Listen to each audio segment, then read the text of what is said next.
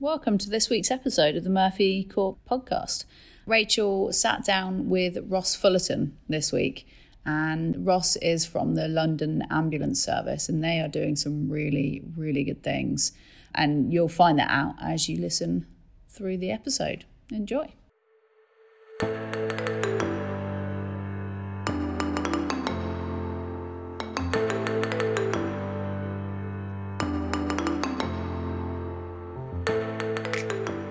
Okay, Brill. So, Ross, talk to us a little bit about what business change means to you. So I think it means different things depending on where you are and what you're trying to achieve, and I think that's maybe at the heart of it. It's about helping an organisation or an individual have a complete new outlook on how they do something in order to achieve different business goals. So it might be around growth, it might be around efficiency, it might be around a new business that they're trying to open up in a new market. All of those things require you to look at what you're doing in a different way, and one of the things that's hardest for all of us is to change what we do, because we are creatures of habit. So business change is fundamentally around breaking those habits that we might be aware of or might not be aware of, so we can achieve something different from what it is we're doing. So it's a really broad but interesting topic for me. I agree. And having spent a number of years in this space, I think for me, understanding the similarities on business change, whatever industry you're in, is kind of part of the motivation. Yeah, and I think I've been lucky to work across a range of different industries. So whilst I started out a career in IT, having then spent 10 years as a management consultant, you get to do opportunities in retail and banking, in central government and local government, lots of time in the energy sector. And whilst they had completely different context, the challenge of delivering business change had some real common themes throughout it. People need to understand why it is that they need to change. Yeah. If you don't have that core understanding, it doesn't matter which bit of the world or which sector you're in, it's going to fail. So those basics, I think, carry on regardless, but then you've got to tune it so it's relevant. You've got to make it appropriate in the environment for the people where they are operating today, so they can think about where they're going to be tomorrow. And can you talk to us a little bit about where you've achieved business change? Yeah, so I think some of the greatest examples of business change have been, for example, some of the work I've done with BP, which was a few years ago now. But it was a point in time where they were really trying to come together globally across a bunch of different brands which existed in different countries, and had corporate support services in all those different countries that had grown up locally through mergers and acquisition, and still had a really strong local brand presence, and that was important to them. The Arrow brand in Germany was a strong brand in Germany, and BP rightly didn't want to break that. But they also had a whole set of changes they wanted to make across their operating model, because there were efficiencies to generate. They wanted to spend their money on more value-add things. So pulling those different ways of working locally, where it made sense, into a common operating model was a huge challenge for them, and a programme that I was really lucky to be part of, actually, because it was one of the rare programmes which is genuinely global, and BP having a footprint in over 100 countries. Ways in which, and we weren't successful in everything we tried to do, so I'll say that as well. I'll talk about that in a minute. Nobody ever is. Too, but ways in which we were successful really did come down to where we'd managed to understand what it meant for people in their local context. Yeah. A kind of single slide deck that you take around the world is never going to cut it, frankly, because they were such different organisations in country, they had different functional structures, and they had different local cultures, policies, attitudes to change based on a whole set of different things. So what really made that work for us was having the time with local leads to understand what it was going to mean for the organisation and country, for the teams and for the individuals as far as we can, and then working through that is in quite a lot of detail, actually. The outcome in kind of headline financial terms was several £100 million savings. So that was a genuinely realised financial saving off the back of transformation, which a lot of these things start with big promise and don't deliver. Yeah. This one absolutely did hit the financial piece. And partly that was through persistence and focus on the benefits and the outcomes throughout, and understanding that this was a an area that the business needed to do because its competitors were already several steps down that path. And if BP didn't get there, then it was going to become less and less relevant in the marketplace. And what actually resonated for a lot of staff is their personal pensions were based on this company share price. That element of tie-in. Yeah, there was a real personal win for an awful lot of people there that they thought, oh, well, why do I need to care about the money? Well, actually, this is what you're going to retire on, and for some people that was quite near, for some it was a bit further away, so it was a less compelling argument. That's a really interesting way of incentivising the people who are involved.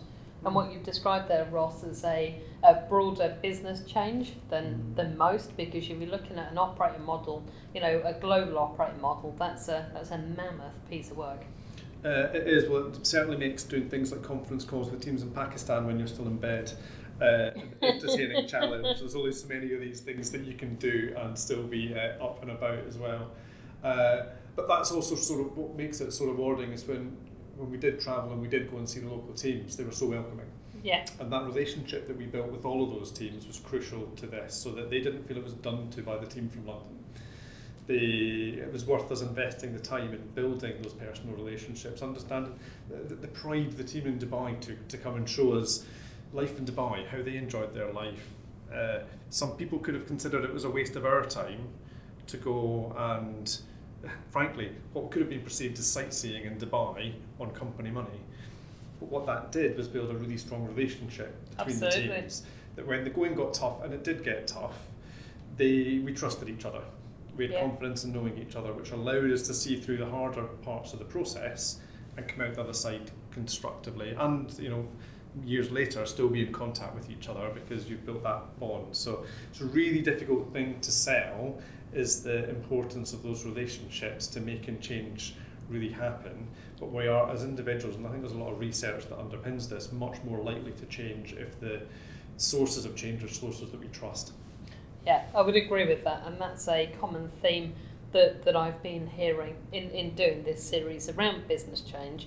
It's people that sit at the heart of it, and it is trust. It's building those relationships, because frankly, why would anybody want to change what they're doing without some, personal incentives?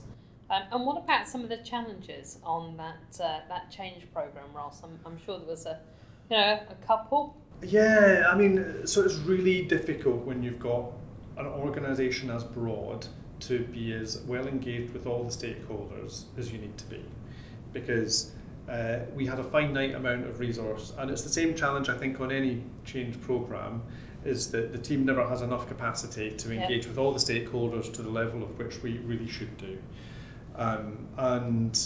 There were parts of the organisation that were much more resistant to change than others, and if they were extremely profitable parts of the business, and there were a few that were, they could turn around to us and say, go away, look, we're making loads of cash, go and talk to all the ones that are not. That are not, yeah. So that, you could maybe use that in terms of the sequence in which you went about things, but you still had to get to them eventually and buy them in. And in some cases, the change might have been perceived as a worsening of a situation locally. So some of the teams in Norway had some really good ways of doing things that locally made perfect sense, but globally didn't. So there was a tough decision for the organisation to make: is do we break what's locally good for the common global good, or do we break the global operating model vision in order to let local delivery flourish? And I don't think we always got that right. I think sometimes that was as much politically led with a small p. So again, maybe other relationships at play around some of the governance that I was more facilitating rather than part of. Or sometimes miscommunications could have led to maybe we didn't quite get the decisions right through making some of the changes and go about them in the right way. So that then means you've got some teams who they don't adopt the changes quickly, they don't realise the benefits, and then there's an awful lot more time and effort to be spent, and then they just think of this as being, oh, hang on, do I have to spend more time on this change? So you've got to really carefully manage that balance and make sure that the change team are all capable of managing the relationships at different levels to really identify when's it going well and how do we build on that, and when's it not going so well, what are the early warning signals, how do we spot them, action them, and know if it's made a difference to bring things back. And the complexity of a full new operating model, I'm guessing, was kind of governance, capability, so people, processes, KPIs, the whole shooting match. It was, and across their supply chains as well. So you will often have had various suppliers as part of that delivery model in country or out of country delivering to in country, which will have had contractual underpinnings. So the change barriers weren't just people in goodwill and motivation and KPIs, they were commercially constrained or procurement constrained as well. So I think we built a really good way of articulating quite visually progress on a country and vertical basis, and had that A, up on the walls, and B, made available digitally. But it built a little bit of competition across the teams to say, well, hang on a minute, we've not got our processes landed, or we've got our people change done, but we've not done this other piece. Just with some simple traffic light monitoring of where things were at, that allowed us to explain at a glance where we'd got to. Yeah. And in one hand, it massively oversimplified the challenge, but on the other hand, it allowed us to start a conversation with people and really engage on progress with the European Regional Director for Refineries, who frankly had an awful lot to do, didn't have a lot of time. If he could look and see, this is my status, that's the area I want to delve into, then you could start the conversation you really wanted to have. And it's not an area that I think I've necessarily got as right in other programmes since then, because it takes you almost need the right context to do that being a global organisation. It was quite easy to use things like maps. Yeah, and it is. I mean, I'm quite visual, so for me, I buy into that. Whether it is the, it's the RAG rating, or it's, something I've seen a lot of recently is the kind of rich picture. So you're building up a visual of, what the operating model is, where you're going, what the vision is. That for me, because I think like that really resonates. But I know lots of people work different ways. Yeah. But I guess it's about trying to get a blend, isn't it, of tools and techniques. And actually consciously kind of thinking about, I'm not just going to communicate this one way. I'm going to generate these 5 different ways of articulating the same message.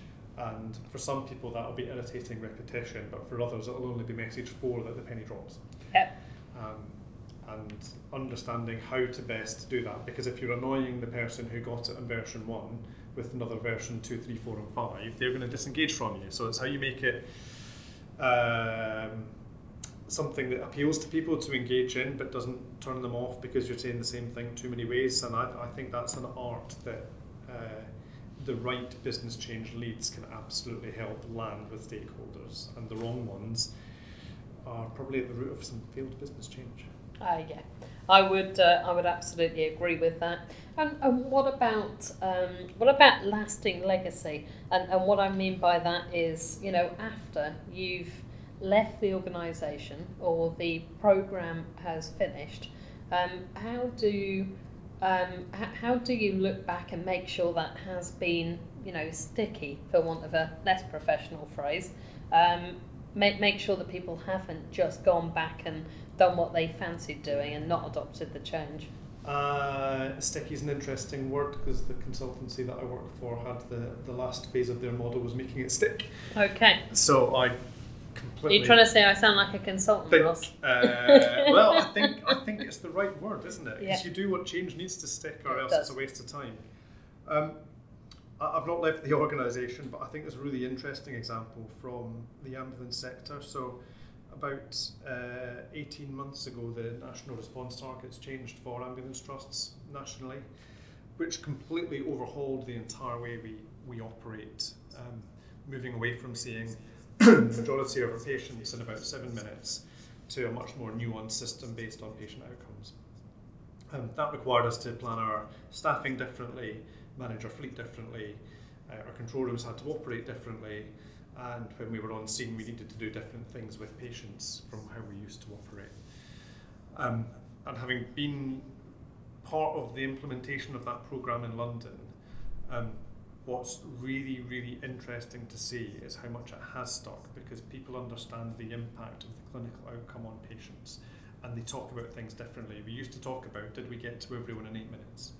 We now talk about the clinical outcome for patients. Yeah. And actually, that's much more important to our staff than whether they got there on time.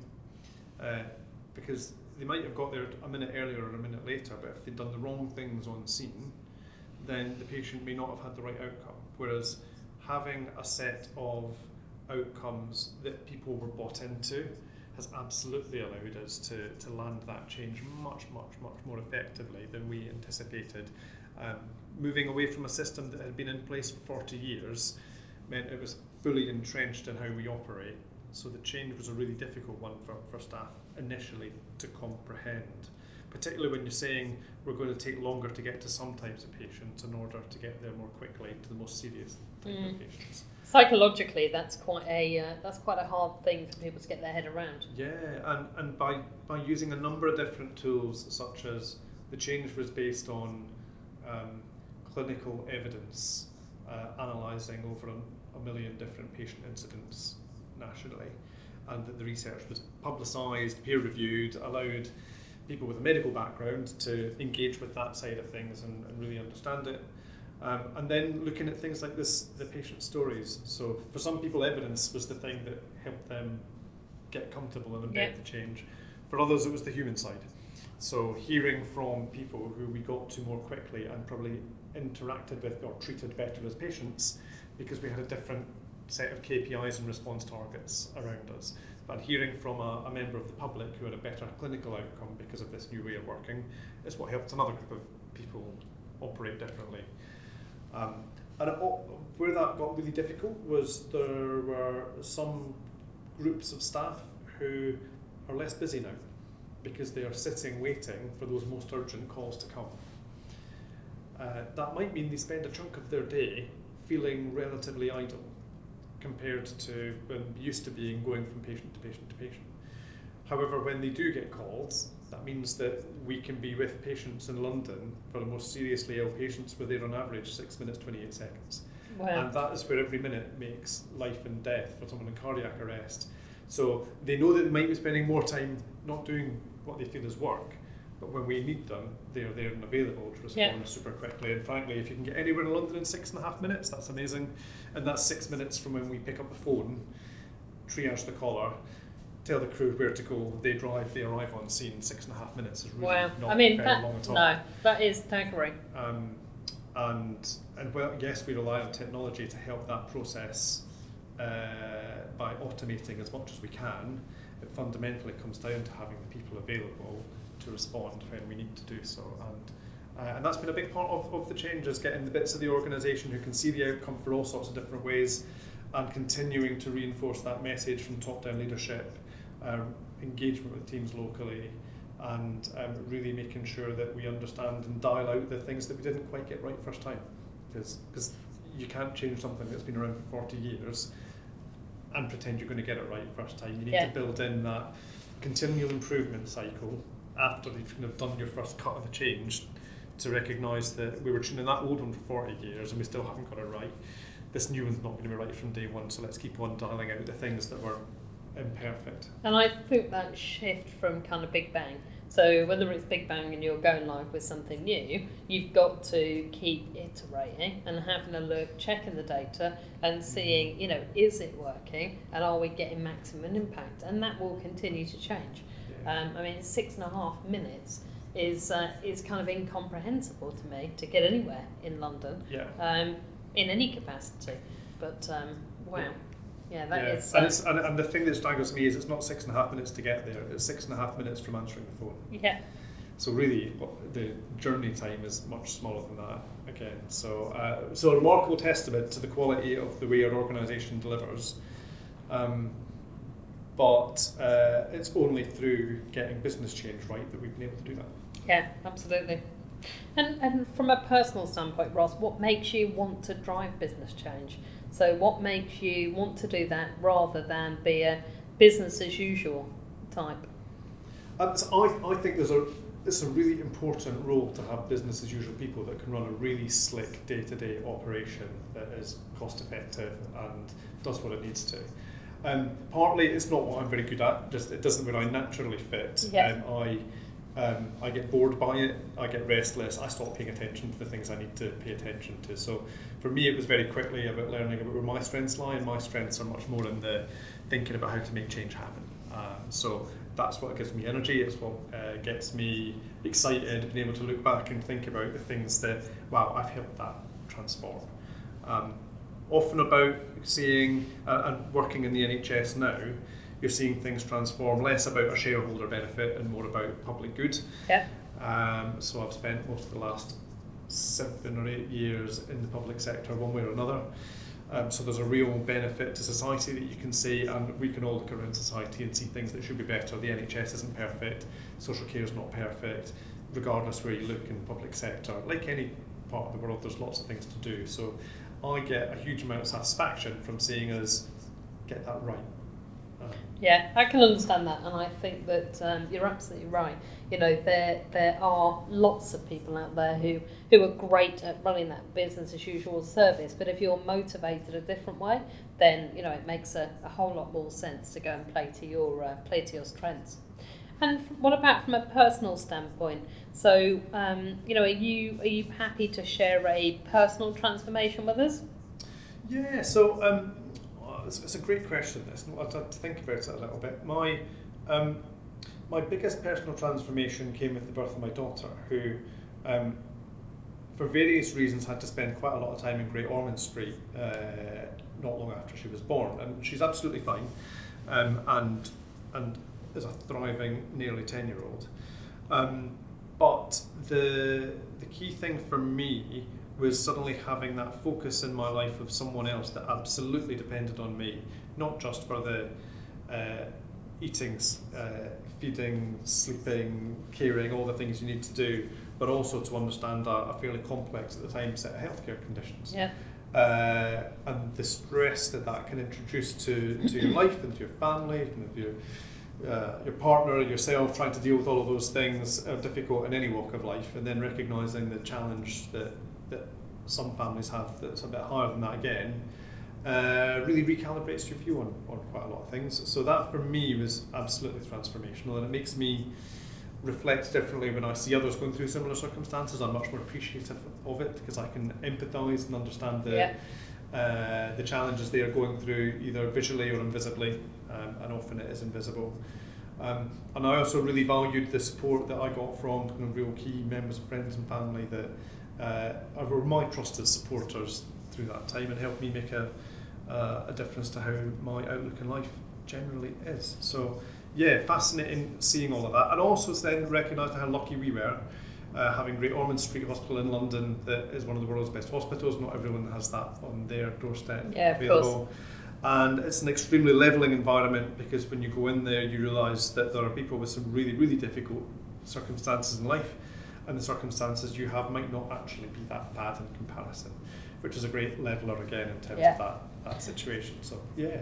And I mean, maybe a slight follow-on question there, but do you think that influenced your desire to go and work in the industry you're in now? Or were you working in that industry? No, I wasn't working in that industry then. In fact, I was working at BP then. So I think it definitely did, and partly it was also around pace of change. So one of the challenges of running an exciting big global program is there's a 24/7 call on you. Yeah. The people in Australia want to speak to you at times of day that are different from people in Houston, Singapore or London. And I recognised that actually my priorities weren't necessarily feeding that global machine, and were more about a balance in my life.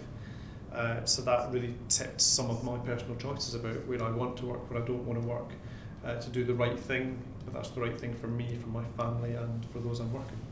Well, really appreciate you sharing that, Ross, and thank you very much for your time. It's been a pleasure, thank you.